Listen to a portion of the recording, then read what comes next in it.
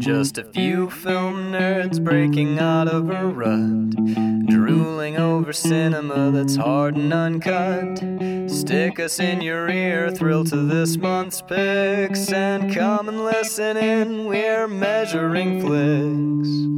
Betrayed you. I did. I was like, why would you do got this? so mad at your phone. It's Like, fuck you. Fuck you, phone. That sounded great. Okay, all right, hold on.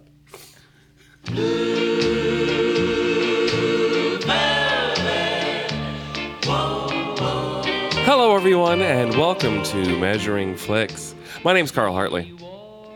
And my name's Max Peterson. And today, we are not talking about... No, we are. Today, we're talking about 1986... 1986? 86 is what I have. 1986's Blue Velvet. I just couldn't read my own handwriting because I'm a philistinical slob. Yes. Philistinical, what a word. We're starting the show off like that, are we? I'm just killing it today with my philistinicals and whatnot. Yeah. So this is directed by David Lynch. There's a slew of people in here that I was really impressed by. Obviously, Kyle MacLachlan and Dennis Hopper. Isabella Rossellini plays the most disturbed lounge singer of all time. Mm-hmm. And even though, you know what, she's not credited like anywhere you look it up. She's never in the top billed cast, but Laura Dern's in this. Yeah, Laura Dern. And she's pretty damn good in this. She's not bad. Ooh, shots fired. All right. It was a warning shot across the bow. Yeah, that's what that was. Okay, so where do we want to start with this? All right, so when we covered... go ahead. Sorry. My first thought on finishing this is like, well, that wasn't the most Lynchy David Lynch movie I've ever watched. It was probably his most like... streamlined. It had, the story goes from like discovery to investigation to issue to resolving to like everything is fine. So it has this like it has a plot and it's basically a noir detective in that style. She's a Laura Dern is kind of, I was trying to figure out because not film noir. Noir is really specific and we can talk about what that is, but like the crime noir detective story, it's become like, have you ever seen Brick with Joseph Gordon-Levitt? Love that movie. But when people do like homages to that now, there are certain beats that you hit, right? Even Even though like in the original films, they just happened to have similar elements. But I was trying to figure out who's the femme fatale, and I think it's like Laura Dern is like a reverse femme fatale because she doesn't bring the case to him. No, she doesn't. He brings the case to her in a weird way because he goes to her father. Because he's the one that discovers the first thing, which is the ear in the field. Yeah. So it's not like the knock on the door. It's like, my husband's gone missing. And please, detective. Yeah, Laura Dern walks in a dress that she poured herself into. Oh, God. Well, actually, I think I liked this movie more than you did. Let's get that out of the way. So all right, this is not my favorite David Lynch movie. The whole time watching, I was like, I'd rather be watching Lost Highway, but I think it's fine. The reason I say it's like the least Lynchy movie is like there are these David Lynch moments that are peppered in, and then some of them hang on for longer than others, like the Dennis Hopper. The first time you meet Frank, that scene is like, baby wanna fuck. Yeah, exactly. But it's just like there are these moments. It almost felt like a film student was making a crime thriller and had just watched a whole bunch of David Lynch movies and wanted to throw these like little homages in. And so it just felt, everything that was Lynchy about it felt awkward and out of place for me because it wasn't sure if it wanted to be a straight up like crime detectives, because the detective story is actually pretty interesting, like the moments with the Jeffrey character and things like that, and how he gets caught up with the bad guys and Frank and gets sort of caught and pulled into that world. Yeah. But at the end of the day, it's just sort of like an okay, like sort of noir-ish with these little David Lynch we're gonna make the audience feel weird now. But I don't think that that's not how his brain works. Sure. He literally put this movie together out of pieces of story that he had in his mind and sewed them all together over a long period of time. This is a Frankenstein of like. It's similar to how he crime worked drama. with Eraserhead, where he had good bits in his head. And just had to find a way to pull them all together. Well, whereas in Eraserhead, he just kept the good bits and didn't have any connective tissue, and that's what makes that movie such a nightmare to watch. But like a beautiful nightmare.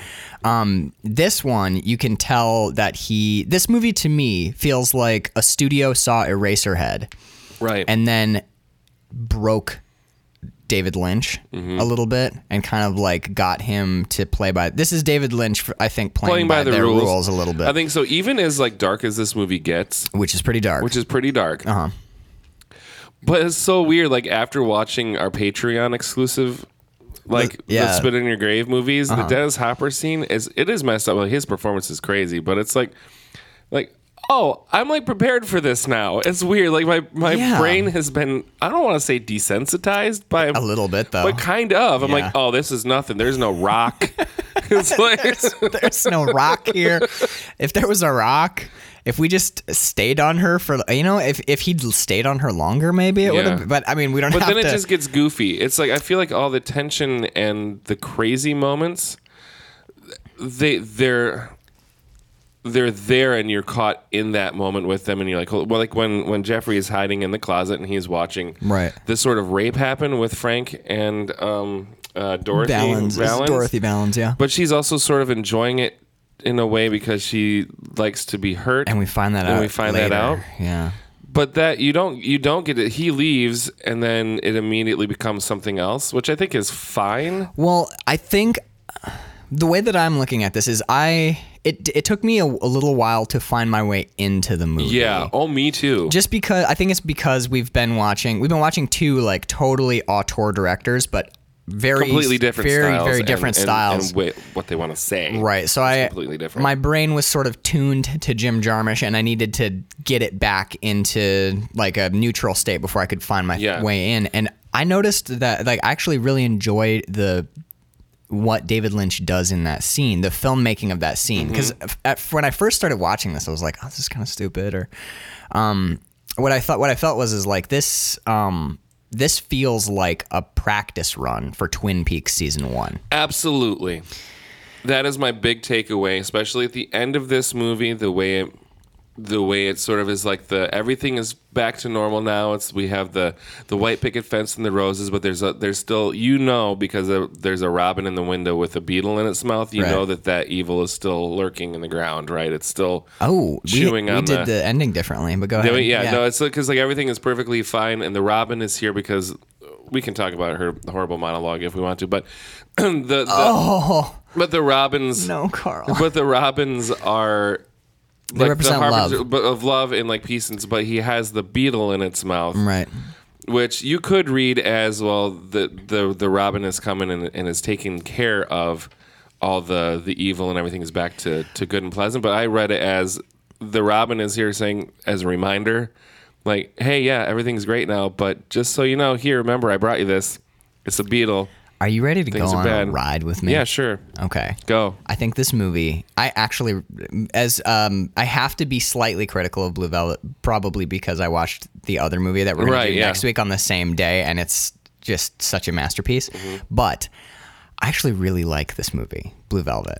I'll spin this again. I really enjoyed it, and here's why. Is about 3/4 of the way through, this movie started falling into place for me as a metaphor, an allegory for, I think in a weird way, this is not so much a crime noir detective story as it is a coming of age tale. And I think it's a coming of age tale couched in the trappings of a crime noir, but God, I can't look at with all the stuff we have on the table. I can't look at my notes. But Jeffrey, when we are first introduced to Jeffrey, and what's the girl's name, the Laura Dern character? I can never remember her name. Samantha? Or God, I don't. I just kept thinking Laura Dern.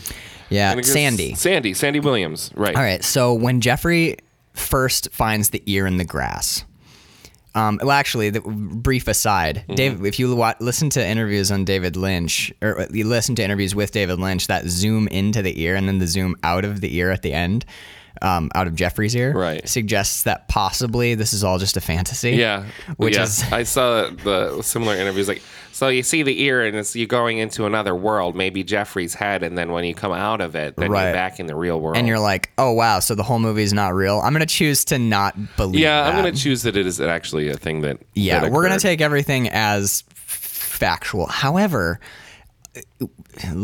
it does play that way a lot. Like there's some really absurd things that the happen. Valens character to me reads like a fantasy of a woman for a certain type of for like a college freshman. Not necessarily that, but like this movie touches on a lot of really. It's weird. It's hard to talk about David Lynch. Have you noticed? We do the same thing with Eraserhead. Yeah, but. In your there's subconscious, humans have subconscious desires. If you go by Freud, it's for sex and violence, and this movie is literally nothing but sex and violence. But through a Lynchian twist, the Frank character is the ultimate violent character, yes, and he's also extremely sexually driven, and zero redeeming qualities at all, just evil. But also, I think it's important and very deliberate that his particular sexuality is infantilism. Like Frank's character wants, when he does his huge hits of nitrous or whatever's in his bottle, his sexual perversion, I'm using air quotes, because what I think Lynch is showing us that he's an adult. Frank is a man, he's a violent man, a criminal, he's a man of this dark, violent world of adulthood. And when the only thing that he aspires to is to become a childlike again, but it's tainted and poisoned by his drug use, which is another thing we see in the world of adulthood or whatever. Frank's adulthood. Right. There's a drug. Quotes. Yeah. I'm going to use this really, okay. Jeffrey and, Sandy. Jeffrey and Sandy live in, I'm going to call it like a Riverdale. It is. Like yeah. pastel. They even call it Lumbertown or Lumberton. Well, those characters are they're like, I think Sandy has just gotten out of high school. Yeah. So they're in like a nostalgic, like rose-colored world. And then there's this other world, which is Frank and Valens, Dorothy Valens, and the criminals and the drug dealers. So I think Frank and Jeffrey are really interesting together because Frank spends all his time in this world of like violent adulthood trying to revert to childhood. He doesn't want, like that. Don't fucking look at me. And he can't help but be tainted by that violence. But what he's aspiring to, in a weird way, is the innocence of childhood again. I just read it as an Oedipus complex. Interesting. Well, the reason that I read it as I do is because we see Jeffrey moving when we are first introduced to the setup. Oh yeah, it's like Jeffrey and Sandy. I'm going to get it. Sandy. Sandy. Hey, Sandy. All right. Jeffrey and Sandy, like, the setup is literally like, I think I'm going to try and like get into her house. They'll never believe it because we're just a couple of crazy kids. Yeah. The setup is very like Hardy Boys adventure. Like, it's like Nancy Drew and the Hardy Boys. It's Nancy Drew 100%. Yeah. Because, and even when he goes in, he's like, I just need to spray your kitchen. And that guy that comes in and it's like, oh, it's a mobster in a yellow suit. It's very like Dick Tracy. So it's comic booky. It's goofy. It's weird. And it's like, okay, yeah. All right, Sandy. You're all done. And then there's this thing again and again where he's like, so you want to come out tonight? No, I'm going to be with Mike. Oh, your boyfriend? It's like a high school drama. High school, it's Degrassi kind of. It's exactly. Yeah. So you see what I'm saying? It's like, I get it. We've got the goofy setup. And then he hides in the closet and watches a gangster come in, do nitrous, beat this woman like insensate, and then violently rape her on the floor. After or before which he's been discovered spying on her. We think she's going to castrate him. Yeah. That, by the way, do you want to talk about tension in this movie? When she's gets to her knees and is still holding that knife up, and she says, "Come closer, come closer." Yeah, like, that whole time, I'm like, shit. I've never seen this movie, but are they going to castrate fucking Agent Cooper in the first like half hour of this movie? You can't cut Cooper's dick off. So he comes out, she threatens, in a weird way, like threatens to castrate him, then maybe performs some sort of like light oral sex on him. Like just breathes on it and then takes him, like he's now completely naked except for his shoes. That is the that to me is the moment, because we go from like Nancy Drew to like the most. That's what Lynch does basically, is he shocks us into this violent, depraved world where all these adults are. This woman is married. This woman has a child. This is not Sandy. This isn't Right, yeah. I think that's important too, because if Dorothy Valance had just been like, oh, she's a single lounge singer looking for, she would have just Right. been a Sandy character, but she has history. Yes. And there's other things going on. She has a assumed to be kidnapped husband and child that Frank is holding. Right. But there's other stuff too, like to just jumping all over and connecting all the dots, which is hard to do in a Lynch movie. Yeah. The way that Kyle MacLachlan. Right. So Jeffrey has now entered in that moment this adult world. And when he talks to Sandy the next time after he leaves, I mean, I think it's important. Well, no, hold on. When he gets to Sandy the next time, he's like fucked up about it. He's like, it's a strange world, Sandy. Yeah. Oh, that's right. He has that whole moment. It's a lot of weird things, a lot of strange things in this world. You can see him sort of being like, okay, I'm in a car with Sandy and I'm her boyfriend Mike, and high school drama, but he can't get that out of his head Right. now, because now he's seen. It's like that moment when you're a kid and sure you remember the first time that someone showed you a magazine, and Yeah. you're different after that. You're like, that's what? Yeah, exactly. Like there's a weird moment before you're exposed to sex. I'm not talking about like your first sexual experience or Right. sexual No, awakening. the first time he's like become aware of it. aware of it, it's like your entire world changes. Yeah, something becomes different. And I think we see Jeffrey go through that, where he's trying to do that thing where now me and Sandy are in the car, and oh boy, I'll tell you, Sandy, last night sure was strange, but we found the mystery and we're going to Right, break up but the no, maple syrup gang. But that's not it at all. He just saw a woman get raped, and then she had him take his clothes off and held a knife to him, and then before that. Yeah. And then, but after he gets out, after he gets out, they go to the couch or whatever, and she's like, oh yeah, she's like, she's like, do you like me? Touch my breast. And you're like, what is going on? And then she goes, we get that beautiful zoom in on her lips, and she says, hit me. And he's like, I gotta go. And it fucks with him, and it sticks with him. So yeah, he's having dreams about it, and I think that not like fantasy dreams either. No, really. he's crying. He's crying. Well, later what really wrecks him is later he's trying to, I'm going to use the term that I hate, but he's trying to make love to her, which is exactly what he's trying to do. He's trying to be the kind, gentle. Right. So like he has this like, I'm the detective and you're this mysterious sad woman and I'm making love to you. And then she's like, are you a bad boy? And he's like, what? What?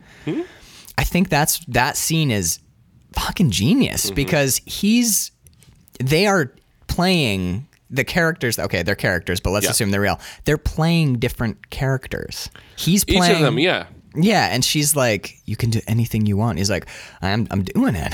We're having sex. What more is there, man? And she's like, I want you to hurt me. And he's like, no. And then she loses her mind, and he does. He hits her several times. And later on, when he's thinking back on it, he's crying. He's fucked up about it. Yep. And I think what we're seeing is a boy in a liminal space. Yeah. But literally, like, you can't not say that, because that's where he is. Everything points to that. I mean, shit. When they're in so he's being dragged into this world that when he was young, the young Jeffrey at the beginning, when he's in that idealized world, he imagined like. He even says when they're in the diner, he's like, I'm in the middle of a mystery. And I'm right smack in the middle of it. It's that youth and innocence, and there's just a lot of... and the adult real world is not what he expected. And so much darker than I think he could have even... Or us as the viewer could anticipate. Right? Because, if you hey, he's going to... some mysteries, we could get caught. And I think what he has in his mind of getting caught is probably a lot different than what actually takes place. And for us having seen other, like, thrillers like this... Yeah. it goes a lot further down that rabbit hole than even we anticipate Right. as far as And the thing of- stakes involved with getting possibly caught by the bad guys. And I think it plays with those rules really well because we have, as viewers, we've seen both, movies like, I mean, they all post date this movie, Right. but like Brick and The Machinist, where it's dark Yeah. as fuck. But even before that, you have your like hard bitten crime dramas, but we've also, as viewers, probably read Nancy Drew as kids. Absolutely read Nancy Drew and Hardy Boys like crazy. So from the jump, I mean, he finds an ear in the grass, and that's pretty even weird. the Scooby-Doo gang has some sort of level Yes. of So there's we're almost the expecting potential for right. The way that he getting caught. establishes it was we are almost expecting Scooby-Doo to happen. yeah. And then all of a sudden, we're in The Machinist. And we're like, yeah. what the fuck? And Jeffrey is with us there. He's like, mental wheel spin. He's like, whoa, whoa, whoa, whoa. He's raping a woman in front of me. I thought this was going to be like like a crime story. yeah, like an- where's the fake ghost guy who comes Right. in, Or like, I was expecting Where are the clues? Where's the putting the Yeah, pieces together? he's Where the looking- clues come from just the people like that he interacts with. Right.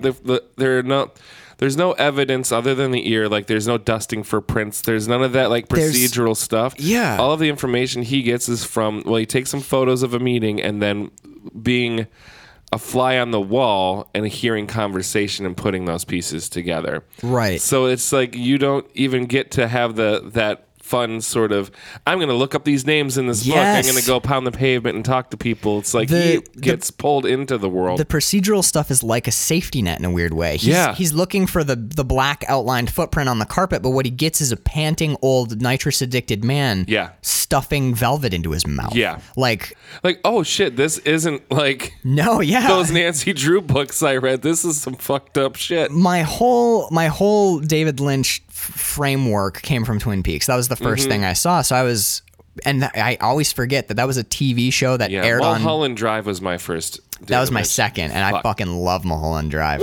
But when I always forget that Twin Peaks was a show on television. Yeah. So it is definitely toned down because there's Lynch stuff that he likes to do that he can't do in Twin Can't Peaks. do on NBC or whatever. To be fair, yeah. like Twin Peaks is a fairly brutal show, but when I was watching Blue Velvet, I was expecting like Twin Peaks leveled stuff, Yeah. and all of a sudden I'm getting like "baby wants to fuck" and like close-ups of chipped teeth while women Yeah. are like smiling and licking their lips. Yep.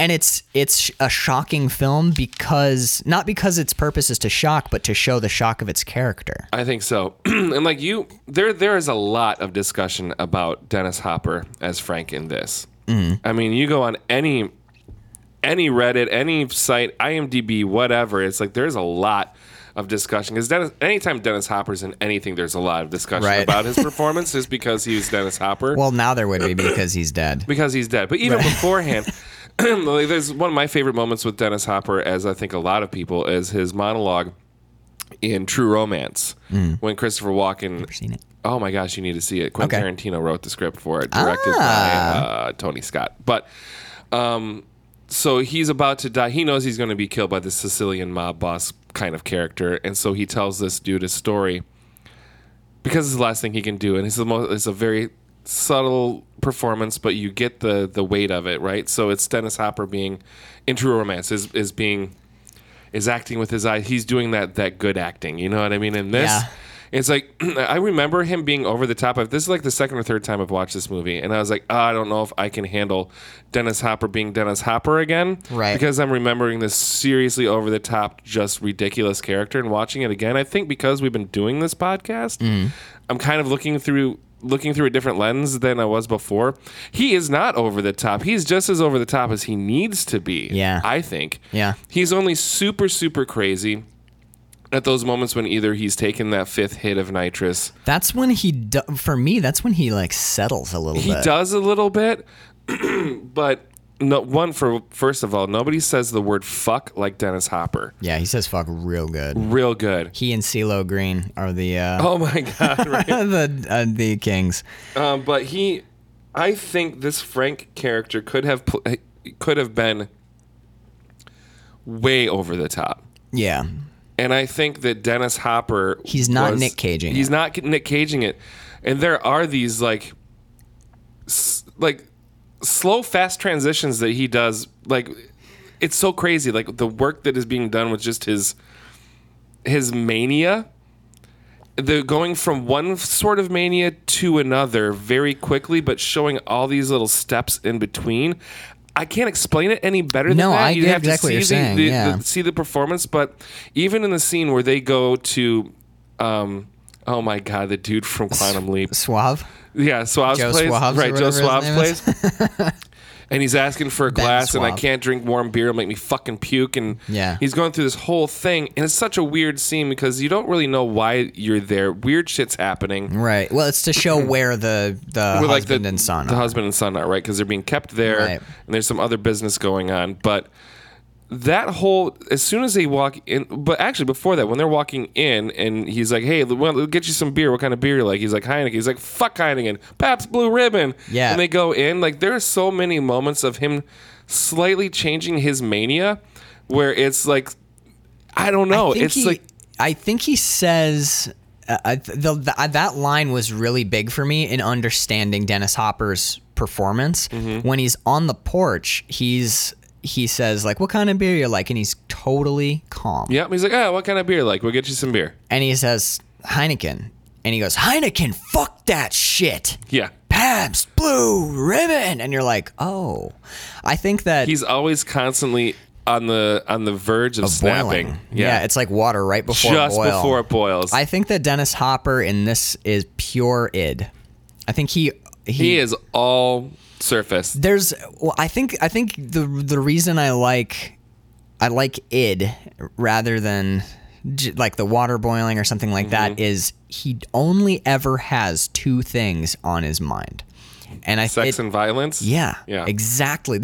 Think of anything else that he wants at any point in the movie, can you? Well, he wants the beer and drugs, which all help feed the other. Right. It's a main need. gluttony. I mean, Right. there's Freud had a way of explaining like people who overeat and stuff like that, or just that like gluttonous lust for food. He's always wanting to fill and satisfy. I think it's right? this. Yeah, it's there's another. God, we don't have to get into psychology, but No, there's that's okay. someone else who says I think it was someone who followed Freud was saying that the only desires we have are to penetrate or to be penetrated. Right. Anyway, that's kind of what I get from him, because when he toasts to Joe Suave or whatever, Yeah. or Ben Suave, and Ben Suave's like, "Here's to your health." He's like, "Let's not toast to that. Let's toast to my fuck." Oh, it's supposed to fuck. Toast to fuck. It's not even fucking. like not to fucking or Not to to- like it's just a toast good to- fuck. Let's to toast fuck. to To fuck. fuck. And Ben is like, "Here's to your." He says, "Here's to your fuck, Frank." Like, think about that. Yeah. No, that definitely landed for me. I'm like, oh, it's not even about It's to not even fucking or to- to yeah. whatever. It's not like to verb fuck. tense. It's just like it To is your fuck. It is monolithic. Yeah. Fuck. And Yeah. I love that. Here's to your fuck, Frank. And he's to your like, fuck, yeah. Frank. And he digs it. He's like, yeah, all right, that was a good toast. You get the sense that he's like, Yeah. there is no better thing to toast than fuck. In all of its, In all of that, love there's nothing that. better. Let's there. toast to Let's fuck. toast to fuck. And then after that, you get. Now I can't listen to Candy Colored Clown or Candy Covered Clown. Candy colored clown. Yeah. Dude, the actor who plays Ben Suave fucking knocks that shit out of the park. He needs to go on Jimmy Fallon for lip sync. Well, not just the candy colored clown, but his performance in Oh, he's general. amazing. Ben Suave is amazing. So that I wish I could remember his actor. He was on fucking 17 seasons of Quantum Leap as the hologram. Oh boy, I had to hand you my movie card last week. I got to hand you my nerd card this week because I can't remember the character's name in Quantum Leap. But when he's out of that television environment, that actor he was in Dune as well. Yeah.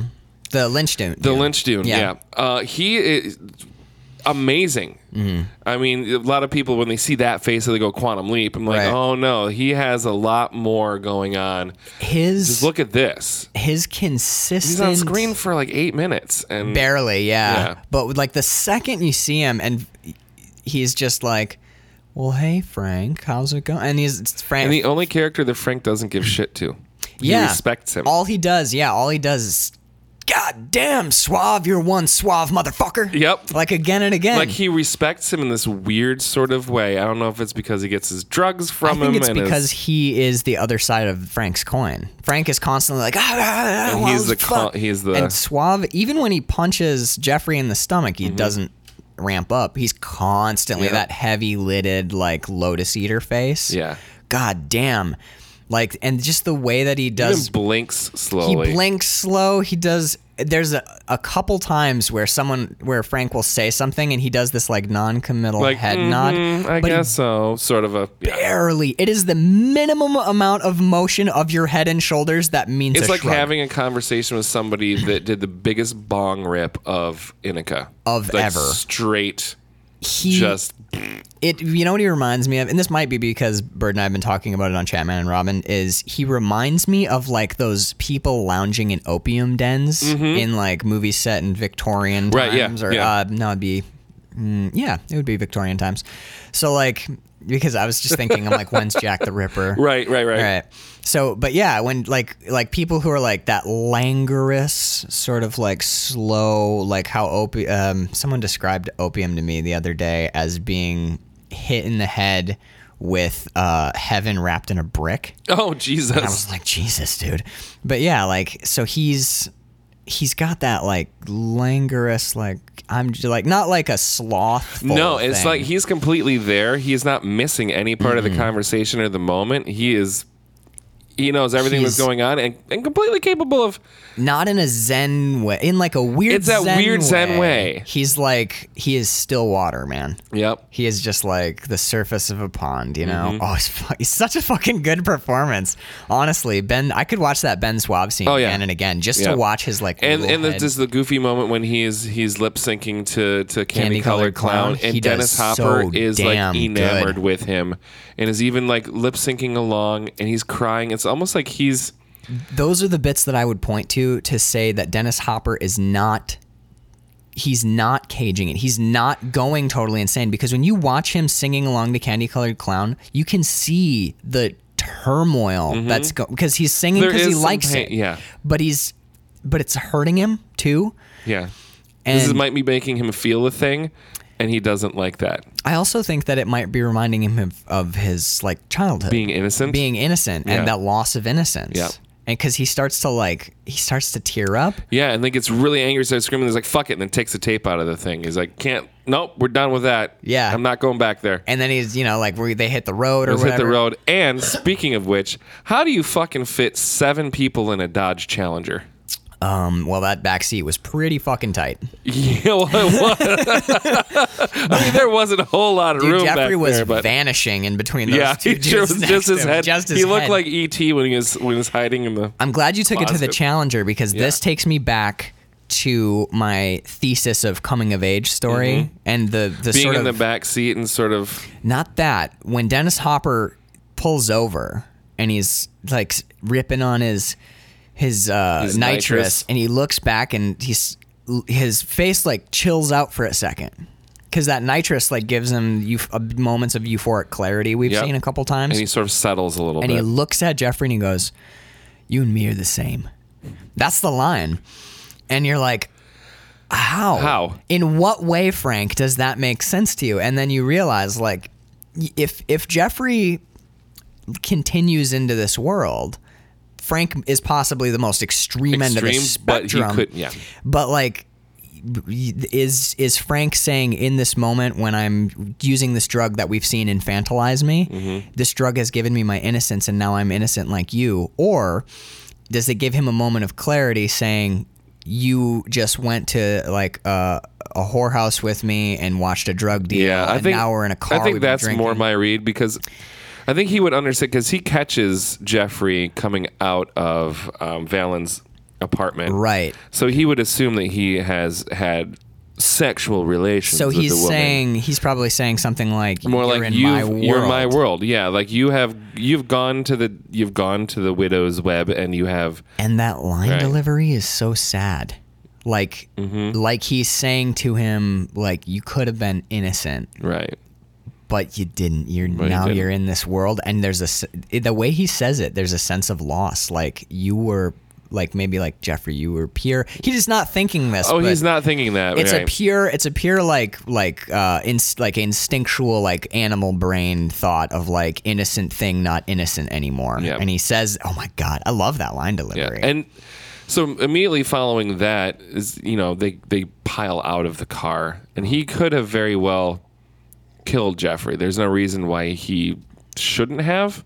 He gives him a chance. He gives him a chance to go back to that other world. Yeah, he's being weird about it, like putting lipstick on and kissing him while crazy lady's doing her sexy dance. I'm telling hey, you, look at my sexy dance, man. this is where I start like not. While Candy Colored Clown is playing again. Yeah. And he. I think that's important. I do too.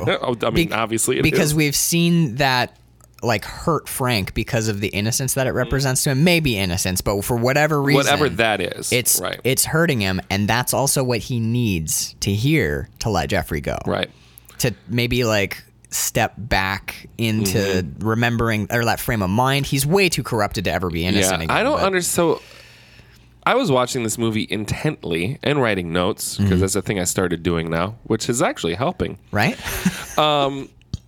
Why did he decide to let him go? What was the actual reason? Because Frank would have needed a real reason, right? Other than just like, oh, I guess we fucked with this kid enough, he can go now? Or is it he felt like maybe he is like I think it's tainted him enough and now he can release him back into the wild? Like I think in a way I'm sure I'm just not remembering the specific actual I'm part that beat in the movie. I don't remember.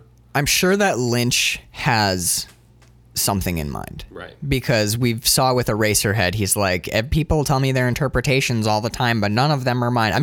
There's a reason. There's a reason that Lynch has. Whereas I think it's okay to compare directors because that's what we're doing this month. I think Jarmusch will give you things as they are and let you decide. Because like we're the movie we're gonna talk about, I think there's a lot in that flick that we're gonna talk about next week. Only Lovers Left Alive. I think there's a lot in that flick that Jarmusch might have an idea, but it's not important what his idea is. He lets it lay, and whichever way you decide, it's fine and it's fine with him. It's however you want to take the art. It's however the art affects you. I think that Lynch has something specific in mind, but he's so abstruse that it's hard to try and rely on what Lynch is trying to tell you, because he might show you like, a severed head on a stick and be like, it's a metaphor for how beautiful the world is. Yeah, like, okay, what the fuck? It's a metaphor for popcorn. Yeah, you're like, how was I going to get that? How was I going to get that? It's like playing those old click and point and click adventure games where you have, in order to unlock the door, you have to put cheese into a blender and add like cat hair to it. Or exactly. Like, none of this makes sense. I would never gotten there. Right. So, like on my own. So exactly. So I think the way that Lynch works is you have a bunch of pieces and you build your personal Lynch movie. That's kind of how you have to do it. And I kind of like that. I think here's what it is with Frank. I think it all hinges on that line, you and me are the same. You and me are the same. Because when he gets out of the car, he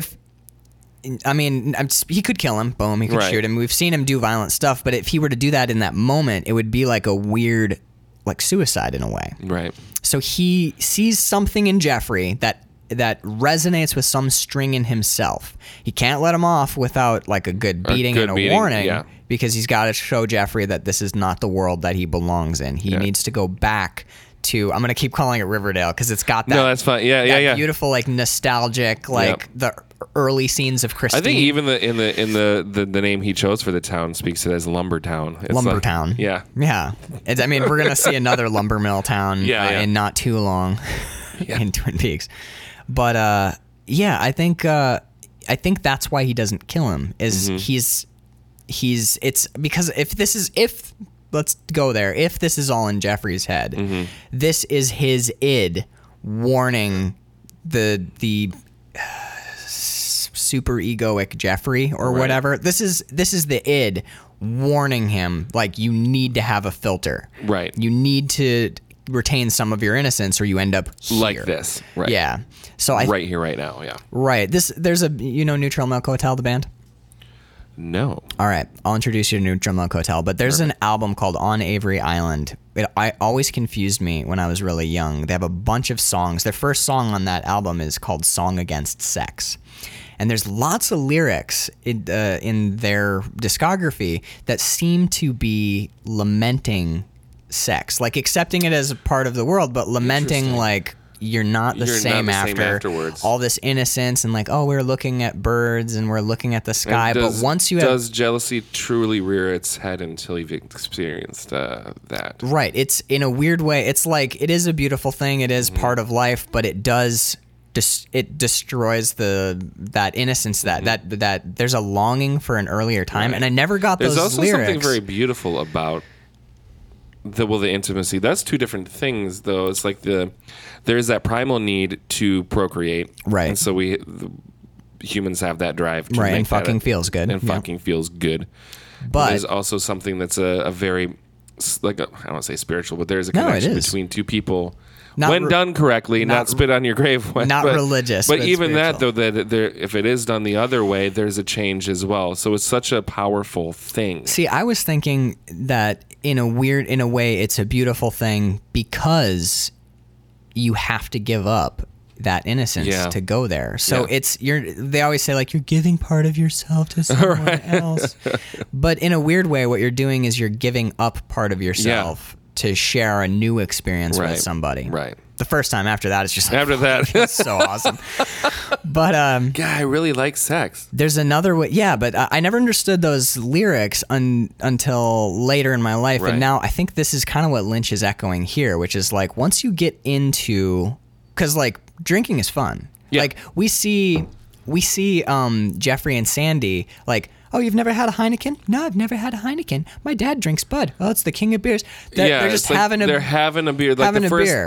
That's like dipping a toe into that. It's like, oh my gosh, this is pretty tasty. We're having a fun little. Look at us be adults. Look at a couple of beers, and then there's we see beers later. There's a different kind of beer. It's where you're slamming your beer and you're crying while the guy in a painted face sings "Candy Colored Clown." Yeah, and we see we see characters. Like I think the way that physical intimacy, I'll say, because it's not just sex. There's like the kissing and the caressing. The way that physical intimacy is talked about in those two worlds of the film, when Sandy and Jeffrey kiss at that dance, that house party, it's a nice open mouth, and beautiful. But it's slow. Yeah, they come in so slow, and they kiss, and it's gentle, and it's kiss, and it's tender, and their hands don't move. Everything is slow and deliberate. Yep. When Jeffrey and Valens kiss, her hands are frantically running over his body. There's like this weird, like praying mantis, like predatory kissing happening. And that's Jeffrey. That's the same male. Different. Yeah. I think that's Lynch showing us how physical intimacy works in the youth, like childish, innocent youth.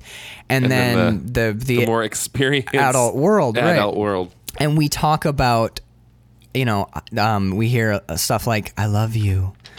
When he's talking to Sandy, she says, I love you. He says, I love you too. Whereas Valens never says love. She says, do you like me? Yeah. And then the way that she talks about physical intimacy in a positively connoted way, she says, he put his disease in me. He put his disease in me. Yeah. And just before that, because you know how you love how I take notes. I love how you take, It says, it's always an awkward moment when you have to bring your fucked up lover to your girlfriend's parents' house. Yeah. God, thought I was going to go coffee out the nose onto the mic there. Yeah, that was... and that's when she's standing there naked in Sandy's parents' living room, front hall. The front hall, and she's completely naked, battered and bruised, and Sandy knows that something has happened because she's like, and again though, but she's like, Jeffrey, love me or something. Like she says something to Jeffrey. She's like, where were you, my secret lover? Yeah. And like, and rubbing then she's over like, he put his disease in me. I'm like, that's awkward. Well, she says, fuck. She says he put his disease in me. Fuck, there's another line a right follow-up after line, where she says, it's something like it's okay now or something like that. Yeah. She even says earlier, I wrote this line down, after he hits her in bed earlier and chips her tooth and there's blood on her lips and she smiles like, oh yeah, thank you. You finally showed me how much you love me. afterwards, when he's getting dressed in the hall, she comes out and she says, "I still have you inside of me. It helps me." Oh, shit. The way that she talks about sex. Yeah, obviously, this is not like realistic dialogue between two people. No, but I have a note about Lynch's dialogue anyway, but yeah, I actually really like Lynch's dialogue because it's consistent. Mm-hmm. If it wasn't consistent, it would be bad writing. But the way that it's written, I think it's consistently as if written by an alien creature that... I simplified it. I said, you know what it is it's, for me, it's art house dialogue. It is art house dialogue. It's dialogue that doesn't exist to be dialogue. It exists to serve. It serves a purpose. Super specific. Right. It serves and there's no kerfuffle. There's no like all of the character that you get isn't from anything particular that they're saying. It's from the performance and how the words are being said. Right. But also the words are so very specific. That's why to me it feels like, and when I say like it feels like an alien, it's like someone from somewhere that doesn't quite understand human language. Right. Was watching humans and how they speak. It would be like if Siri was learning like language and syntax. And then was to write a line of dialogue, how you would think. No, I'm serious. David Lynch's Siri. Dave Lynch's, but because even when like I wrote down the line when he brings the ear to the detective, and I think that this that's a human ear, all right. Yep, yes, that's a human ear, all right. Yep. And this is the way the lines are delivered. Not in that. Yes. That's a human ear, all right. But that is sort of like that is sort of the template for how every line of dialogue is sort of constructed. It's not yup. Although he does, There's some of it, but I always got the sense when you hear like clipped or shortened dialogue, right? Because David, there are people like Elmore Leonard or Kevin Smith, to keep it in the world of movies, where there's a very casual feel to dialogue, where it's just like, like, yeah, did you ever hear about that guy's brother? No, what about that guy's brother? Oh, right, crazy. It's more like how people actually speak, where this is more, this very stylized. Right. This not simplified, but it kind of is. This, yeah. In a way. This to me feels like the dialogue, the type of dialogue that exists to, exists to show you something rather than create a naturalistic feel. Because there's no naturalism to the movie. No. So this is like that art house thing of like, like the eggshells we walk upon shall cut our feet. Like it's that weird thing that no one would ever say, but when you see it in a specific type of film, it's part of a piece of art. Right. So Lynch's dialogue to me is more like brush strokes. I don't not like it. No, I like it. Yeah. You have to settle into it because it's a little jarring at first. Definitely. You're like, okay, I have to reset my brain for like when he's like, you see that house over there? I used to know a guy lived in that house. He had the biggest tongue I'd ever seen. Or whatever. It's like, and you're like, you want to see how the chicken dance? You want to see how a chicken walks? Oh, chicken walks. He just does this weird walk. I had a note about Kyle MacLachlan early in the film when he's in like Innocent World. Yes, I think he's doing a kind of David Lynch impression because he really does.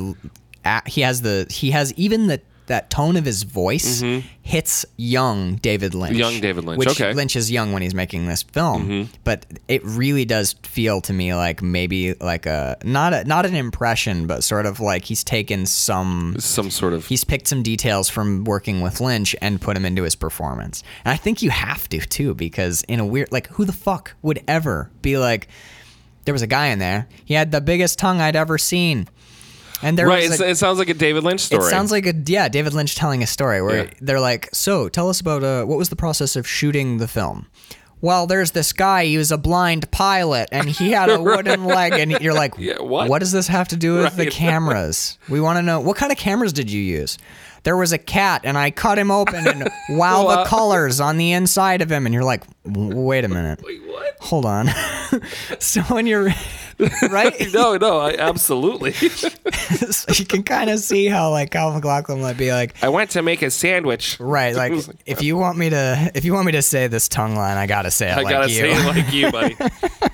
Oh my goodness.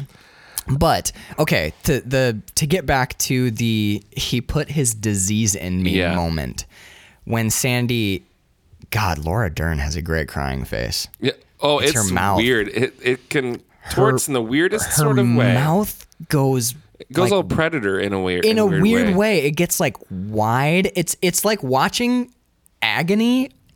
For like her mouth looks like she's in agony and her eyes look like she's crying, and it's together. It is the most distinct sad crying face I've ever seen. She does something like it in Jurassic Park. Yeah, she does. When she does that, like anytime she's afraid of the dinosaurs and then has a moment of relief and she cries in relief. It's that weird, like it's impossible to do. It's like her mouth becomes a bow tie. It's like tight in the middle. Yeah, tight in the middle and wide on the edges, yeah. but it's awesome. Yeah. Oh my God, you see it and you're just like, I want to watch all the Laura Dern movies there are. I think in that moment I was like, holy shit, Laura Dern. Yeah, damn. But when she's on the phone with Jeffrey, now this is the one moment where I'm like, come the fuck on. But it kind of, now that we've been talking about it a little bit, it makes more sense to me. When I first watched the scene immediately after Dorothy Valens and Jeffrey leave in the ambulance, the next thing we see is Jeffrey calling Sandy to be like, do you forgive me? Oh, that phone call. Yeah. When he's like, I'm so sorry. Do you forgive me? And she forgives him. And now, when I first saw it, I was like, what the fuck? Like, why? He put his disease in me. You'd never forgive that guy. Yeah, some dude outside. That's right. But then I remembered the rules of the movie we're watching, which is Sandy lives in a high school drama whodunit Nancy Drew movie. Yep.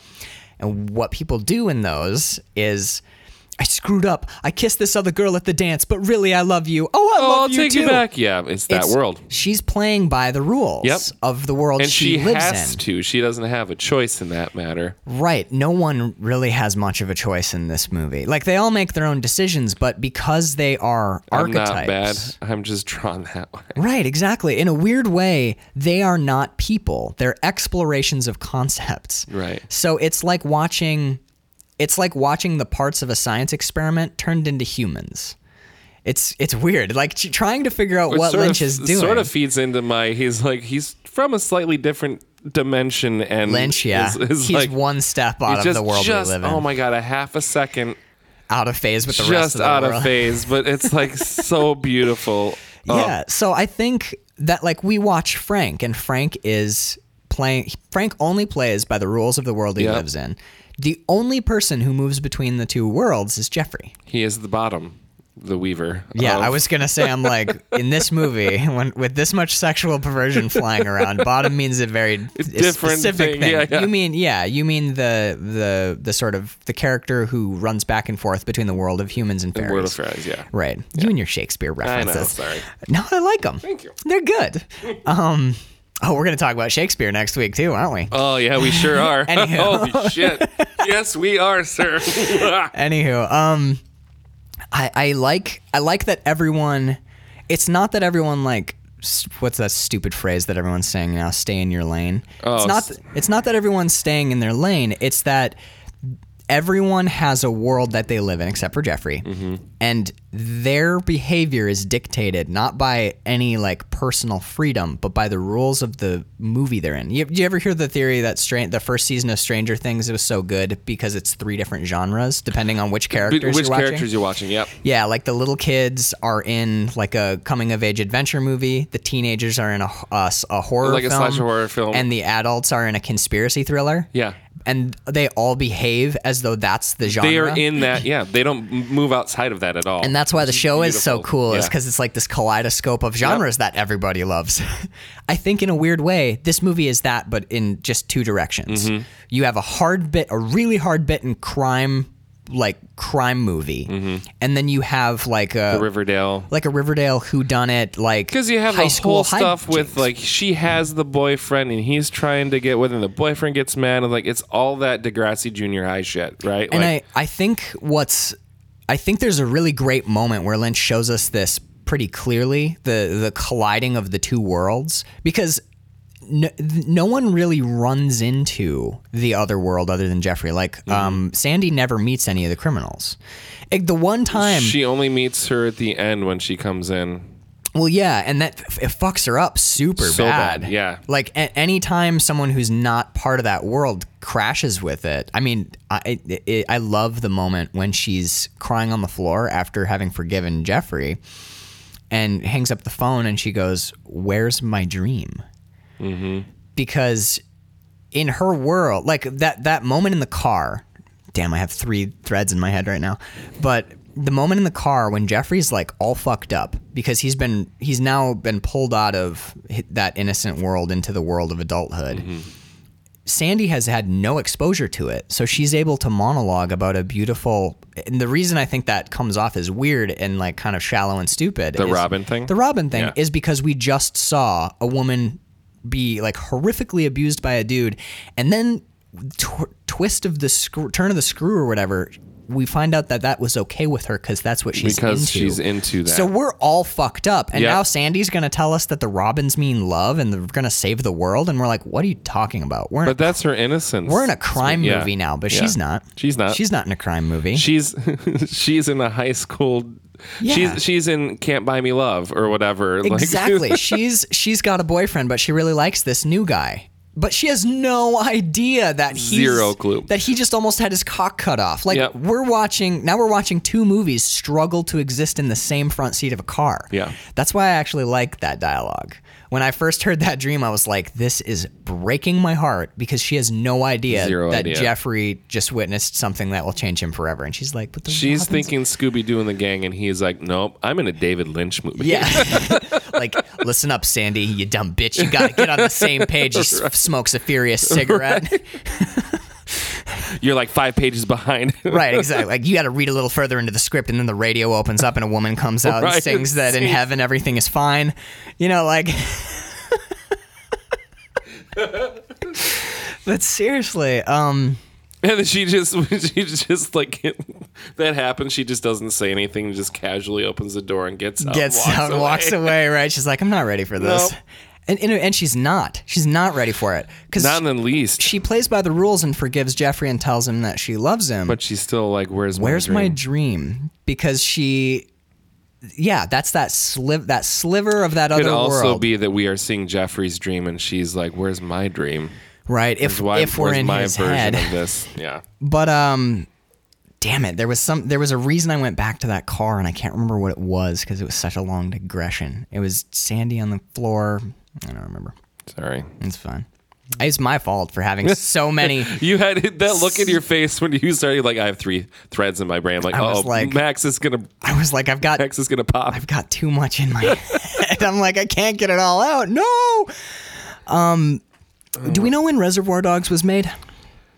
It was 90-something, like 93 or 94. Because there's a man tied to a chair with his ear chopped off, and boy, does it look familiar. Yep. I'm wondering what is influencing what here. I think Reservoir Dogs is clear. Is in the 90s. I mean, it's.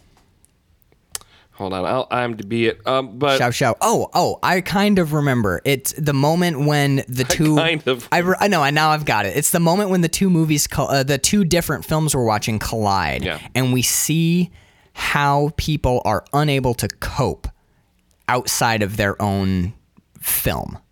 Because Blue Velvet is like we were saying, like the Riverdale High School Scooby-Doo movie and the crime movie. It's when there's that car chase happening. And he's like got the fucking pedal to the floor, and he's like, my dad's he's in a crime movie now. He has been for most of the film. And he's like, my dad's got a gun. And Sandy's like, what are you fucking talking about? No. She's hysterical. She's like, what are you? No. We go and tell principal that the maple syrup gang is following us in their in their kooky souped up car. And Jeffrey's like, all right, if I got to shoot these motherfuckers, I'll do it. And she's like, what the fuck are you talking about? Who are you? Because that's colliding. That's colliding those worlds. And then the relief on her face when she realizes that she's okay. I'm still in my box. I'm still playing with the toys that with the pieces that I've always had. And she goes, "Oh, it's Mike." Yeah, it's Mike. We're all kind of relieved that it's just Mike. Yeah, and also, and what's funny is that should be scary. No, go ahead. Because that should be scary, right? Right. But it's such relief that it's Mike. If we were just in the Riverdale thing, we would be like, "Oh fuck, he's gonna get his ass beat." But we've seen the dark world that he lives in. We're like, "Oh, you stupid motherfucker." And if we didn't have Jeffrey being half that world, Yeah. we wouldn't know that Frank is a much more serious threat. And So then when he's like, the- it's Frank, and Sandy's like, why don't we just go to my dad? And he's like, you don't understand. It's practically like, you stupid bitch, this man's a killer, but he doesn't quite say it. Right. But he's got that rough criminal movie. And even Mike ends up apologizing. I'm sorry, I didn't know. That's I'm why. sorry, I didn't know. That's what I wanted to point out is, it's Mike. You stole my girlfriend. I'm gonna kick your ass. We're in high school. We're in a now high school because movie. we see, you know, like, oh, it's just Mike. Mike, you leave him alone, you big bully. Mike, I don't want to cause any trouble. Okay, we're in high school movie again, Yep. and then all of a sudden, there's a naked, beaten, bloody woman in the background, and Mike turns, An adult. and he is so. This is so far outside his Riverdale world. He goes, "Who's that? Your mom?" Doesn't even realize. Because to him and to the high schoolers, adults are people's parents. Yep. That's the role that they have. So Yep. his brain is slipping. The gears are slipping so hard. He goes, "Who's that? Your mom?" And then immediately Jeffrey goes back to crime movie, and he's like, Yep. "The fuck out of my way," basically, and like Yeah. shoves past, and he's like, "All right, we're gonna get you Everything's some be help. fine. Everything be All right, fine." it's fine. My dad's got a gun. I'm gonna kill these motherfuckers. Oh baby, I love you." Like he turns into like detective Yep. mode. Yep. And there's like 5 guys. Mike should be pissed still He's not. because crime movie just walked into his world, and he's like, I don't want any. He doesn't He's want like, "I'm any sorry. part of it. He's like, I'm sorry, I didn't know. I didn't know. I'm sorry." Yep. And he backs up, and they get her in the car. And I love Sandy's dialogue because now the crime movie's in the car with her. Yep. So she's not like, what am I gonna tell Mike? She as Jeffrey's pulling away, she's like, okay, watch out for Mike. Yeah, she's in that. Okay, watch out for Mike. We're good. Mm-hmm. Yeah, she kind of bumps up to like adult movie for a yep. little while because it's there in the car with her. She has to exist in that world. She's forced into it. I think that's kind of what makes her that's kind of what makes her breakdown facilitated. It's like you ever play those any old video games where your character has You're to asking me if I ever played in. Okay. I'm sure you have, but where your character has to go to another dimension, but you can only stay there for so long because it like taxes your Yeah. You're like while you're over there, you're dying because it's so far outside your experience. Yep. That's what happens to Sandy. There's this naked woman here, and she's like, he put his disease in me. Everything's gonna be okay now because I have his disease leaking. And you're like, what in the fuck? Yeah, and Sandy. That's not her dimension. She's now in another dimension, and she's got 7 minutes, which is running in her upper corner. Yep. And if she doesn't get out, Yep. she'll have to respawn. But no, like that's kind of what's happening. What's happening. there. Yeah. She's like, her sanity meter is slowly is slipping. She's like, this zero. isn't where I live. I can't do this. Mm-hmm. So she's relieved when Jeffrey calls her and is like, I love you, baby. Do you forgive me? Oh, I'm so sorry that I made things weird with Mike. She's like, oh, okay. Oh, that was the meter refill. Yeah. She's like, high school drama. I have these tools. I've got this. Okay, cool. I know this. I do. I forgive you, Jeffrey. I'm sorry I got you into this crazy Scooby. Please put us back in the Riverdale movie. Right, and she falls back in there, and then she has that little denouement where she's like, that "Where is my dream" is basically the same as her saying like, I don't ever want to go back to crime movie. Nope. Dude. I'm fine with being here. I really dig that. I mean, the only problem with that scene is the Ghostbusters show up to take fucking Valens away. Oh, yeah. The most Ghostbusters ambulance you ever saw. Yep. It's impossible. I know that is the ambulance of the time period. That is, I mean, that is the Ecto one. But it is the Ecto one, right? Like you're like, there's this serious scene, and then all of a sudden I'm on my couch. I'm like,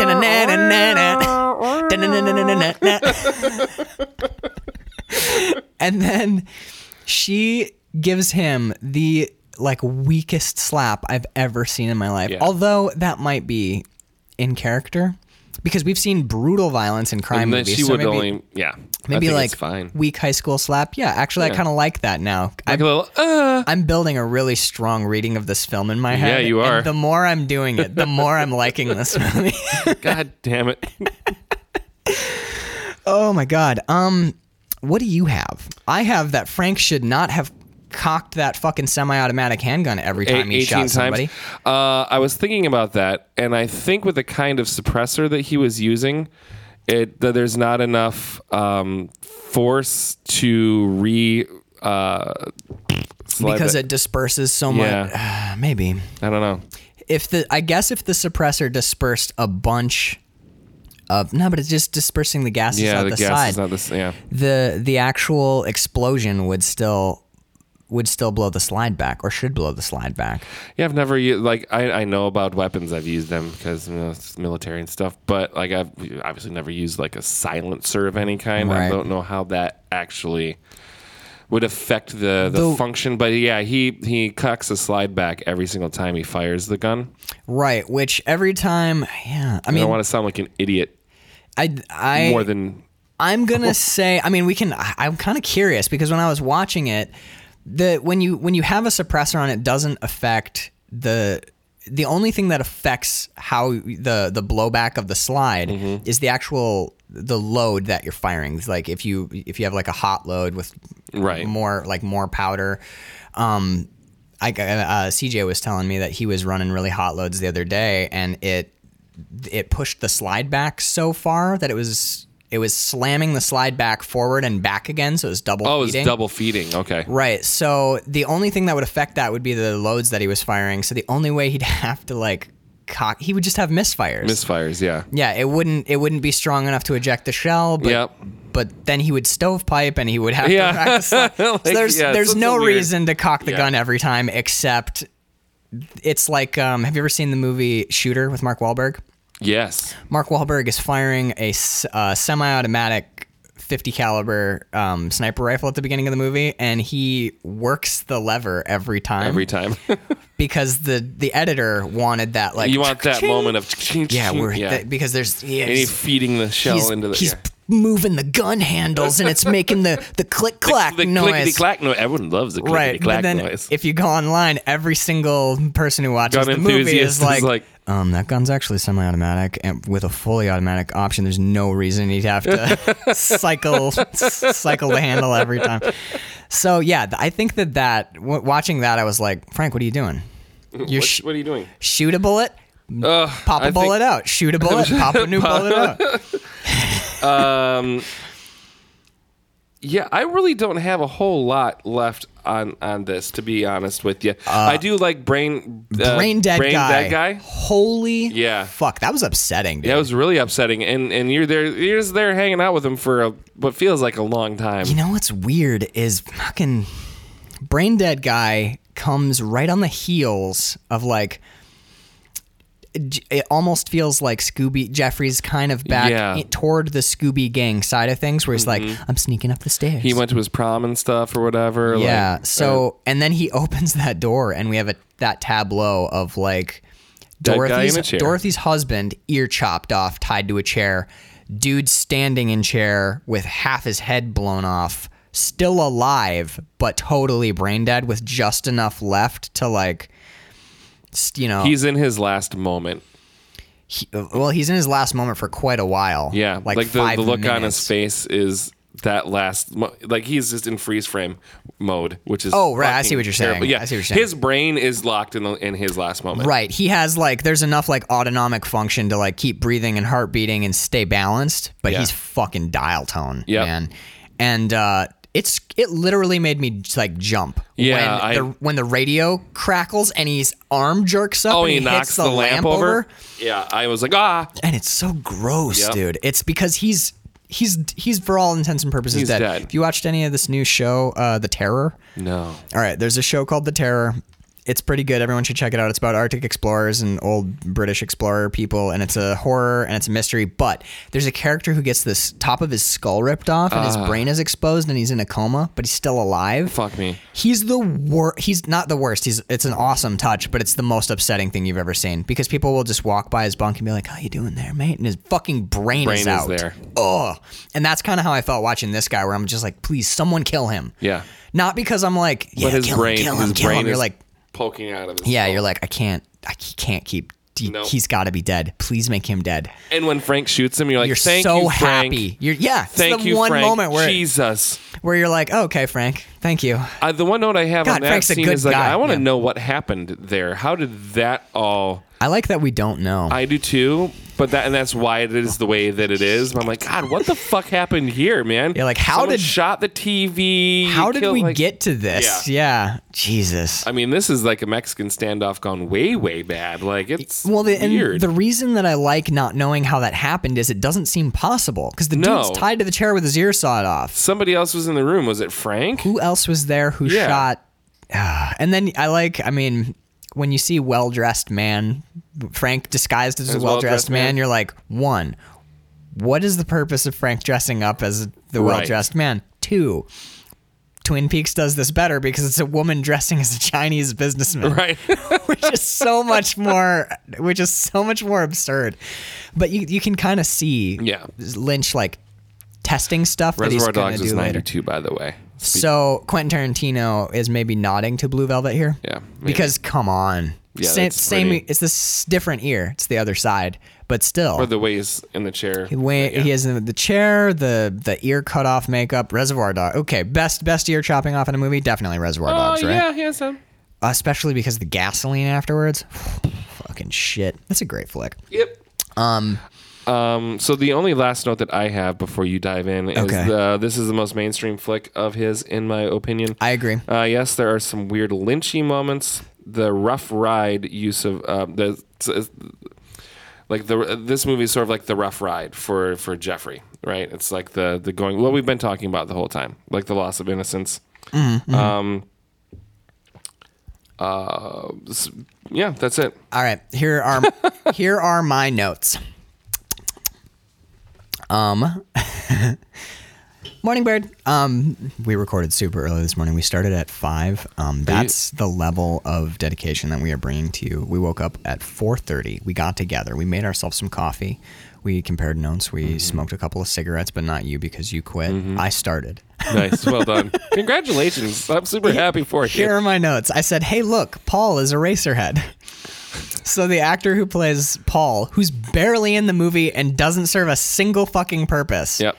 I think he's only there because he played Eraserhead. Yeah, he's like, I'm Paul. Henry. He played Henry in Eraserhead, right, I should say. But yeah, I'm Paul. And he walks away. You're like, okay.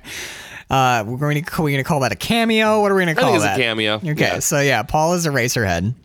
I said, David Lynch likes curtains. Yeah, he does. That red velvet curtain. Opening credits, blue curtains. Yep. Red curtains twice with the open window. Yep. Always while they're having sex. And you know what? You keep expecting a guy to come through the window. Yeah, or somebody behind it. Nobody ever does. No, Lynch does that a lot in Lost Highway. Where you expect shit to happen. You know where else he does that a lot in? Fucking Mulholland Drive. Oh, no shit. Oh my God, Mulholland Drive. Yep. I think we're going to probably watch that next season. I still have a hard time taking garbage out to a dumpster. Holy shit, dude. No kidding. That is the tensest I've ever been. Yep. When Madman Guy gets scared to death. And then, okay, I have this note. Why would you lay a partially full beer on the dashboard of your car? And nobody knows how to pour a beer in this movie oh my God. I'm like, well, you got 6 inches ahead, you fucking idiot.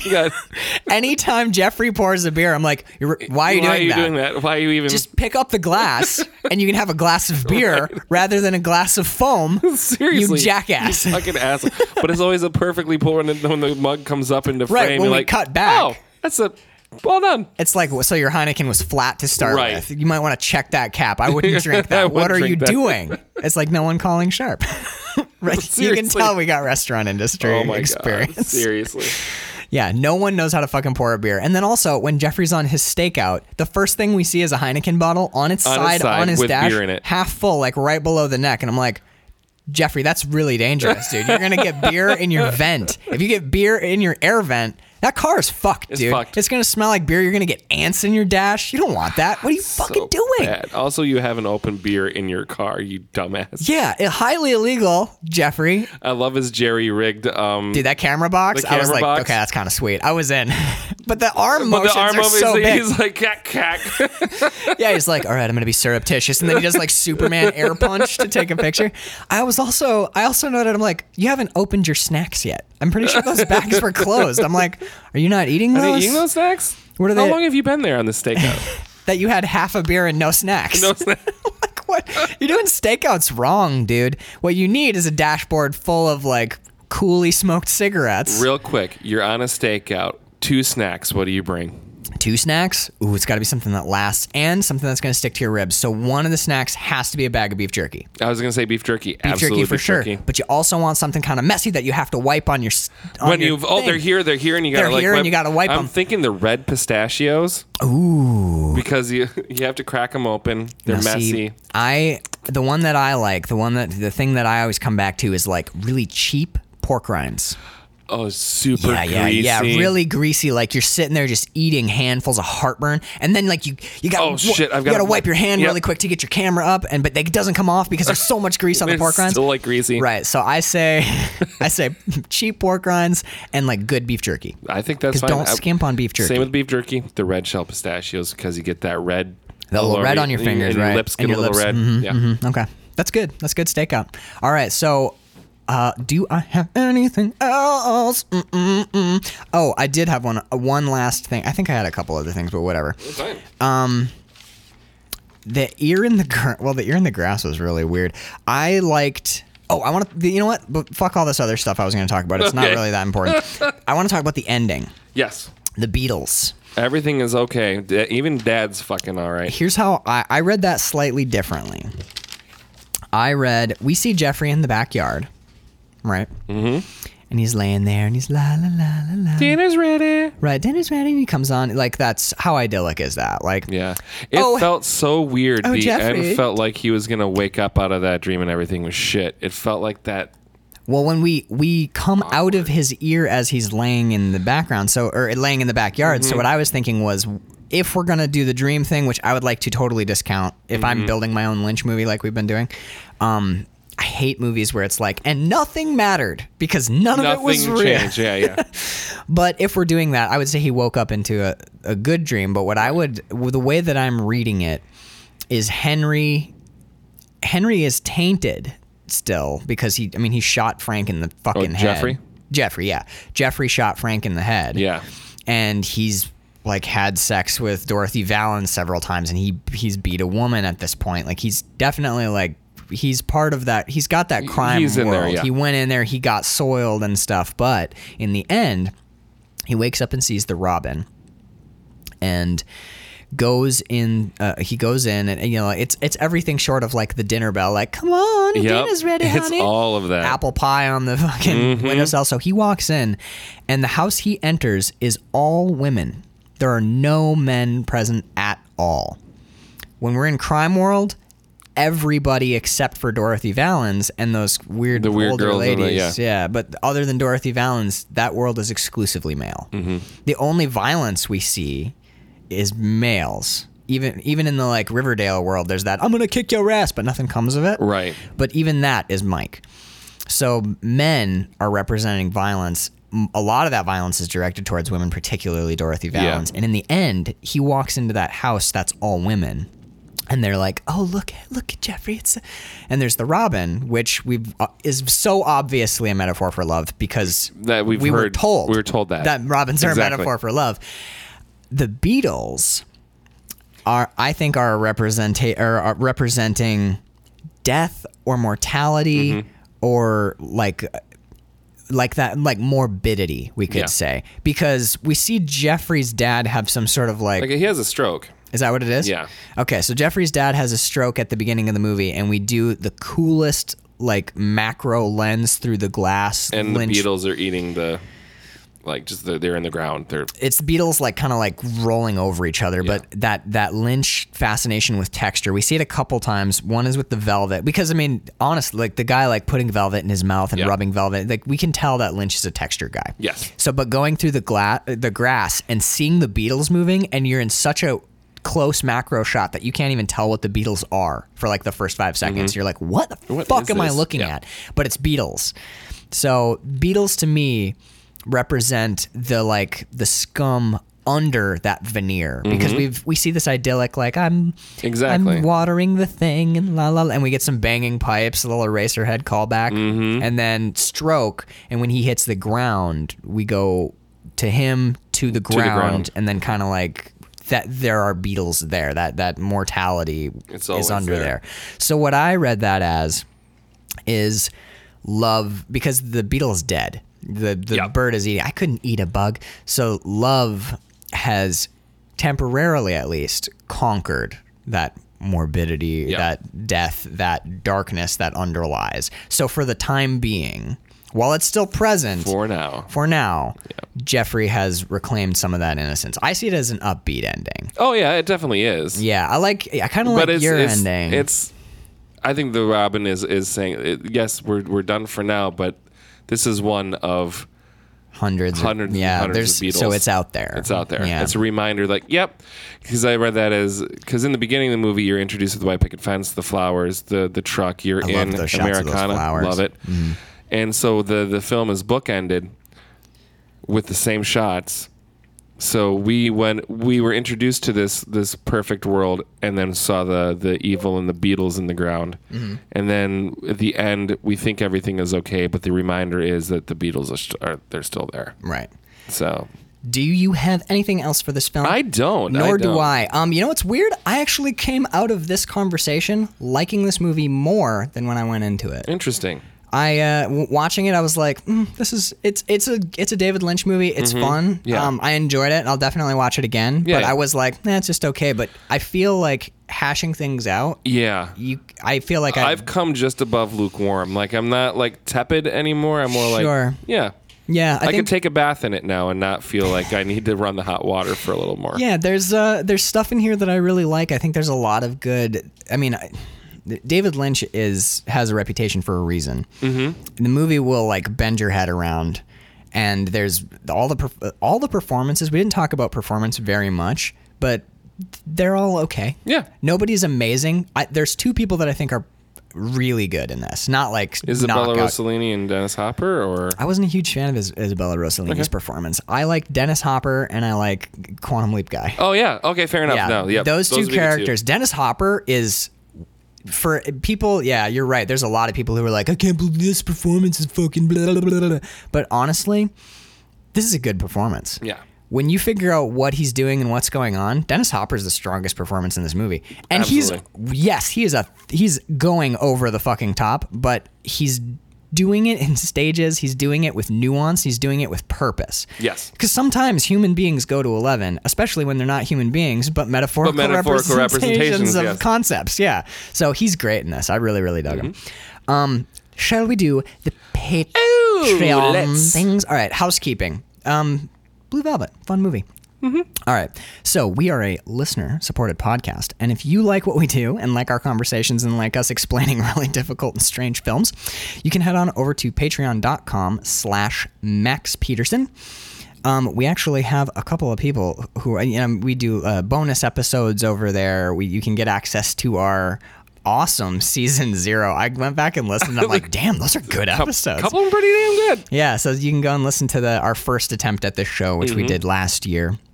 And you head over to Patreon. You can read all about the show and what you can do to help us out if you so choose, and the things that we can give back to you. Absolutely. Yeah, including We want to be a giving podcast. we do. As giving hit us anyway. Include some of those levels of patronage include shout outs on the show.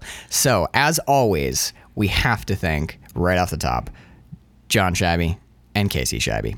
God damn you guys. Just God damn you you guys. guys. We also have to thank, as we do every show. Fuck him. I'm sick of thanking him. All right. Just kidding. Let's not even say his name. I'm tired of it too. I'm done. This right here is the last time you will ever hear the name Connor Sweeney. He's dead to us. God damn him. That fucking I can't. bastard. I have to come back around. He's so beautiful. How can you say that after It he took hurts. your girlfriend and stole my wife? I don't know. God damn it, Carl. Can you blame them? No. Have you looked into his eyes? Carved from it's onyx, but it's blue, but it's green. It's the verdant of a spring field. It's like if you could Do you think he'll take us back? I don't know. We'll have to be really, really nice to him.